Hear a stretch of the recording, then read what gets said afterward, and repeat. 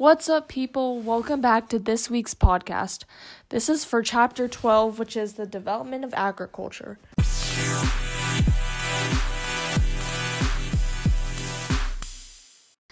The first topic I decided to analyze was the evolution of agriculture. The first agricultural revolution was the origin of farming. It was mainly subsistence farming, which is manual labor.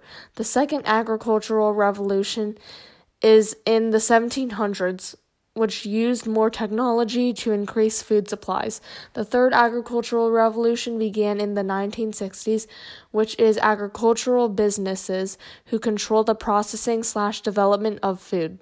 The second topic I decided to analyze was the diffusion of the first agricultural revolution. The major earths of agriculture diffused around our world as time goes on. So this is why people can get the food they want whenever they want, because of trade routes for food that increases the diversity and variety of food available. This happened over a long period of time, and it increased trade among other countries.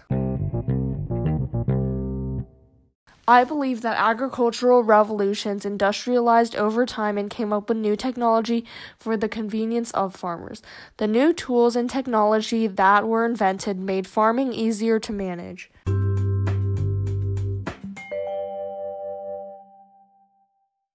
A comparison I made was when I went to Korea in second grade, and in some rural cities, I saw that there was some subsistence farming, and I saw that take place in some rural cities where they were making rice, and I found this interesting because it shows that in some rural places they still use the same farming of the first agricultural revolution.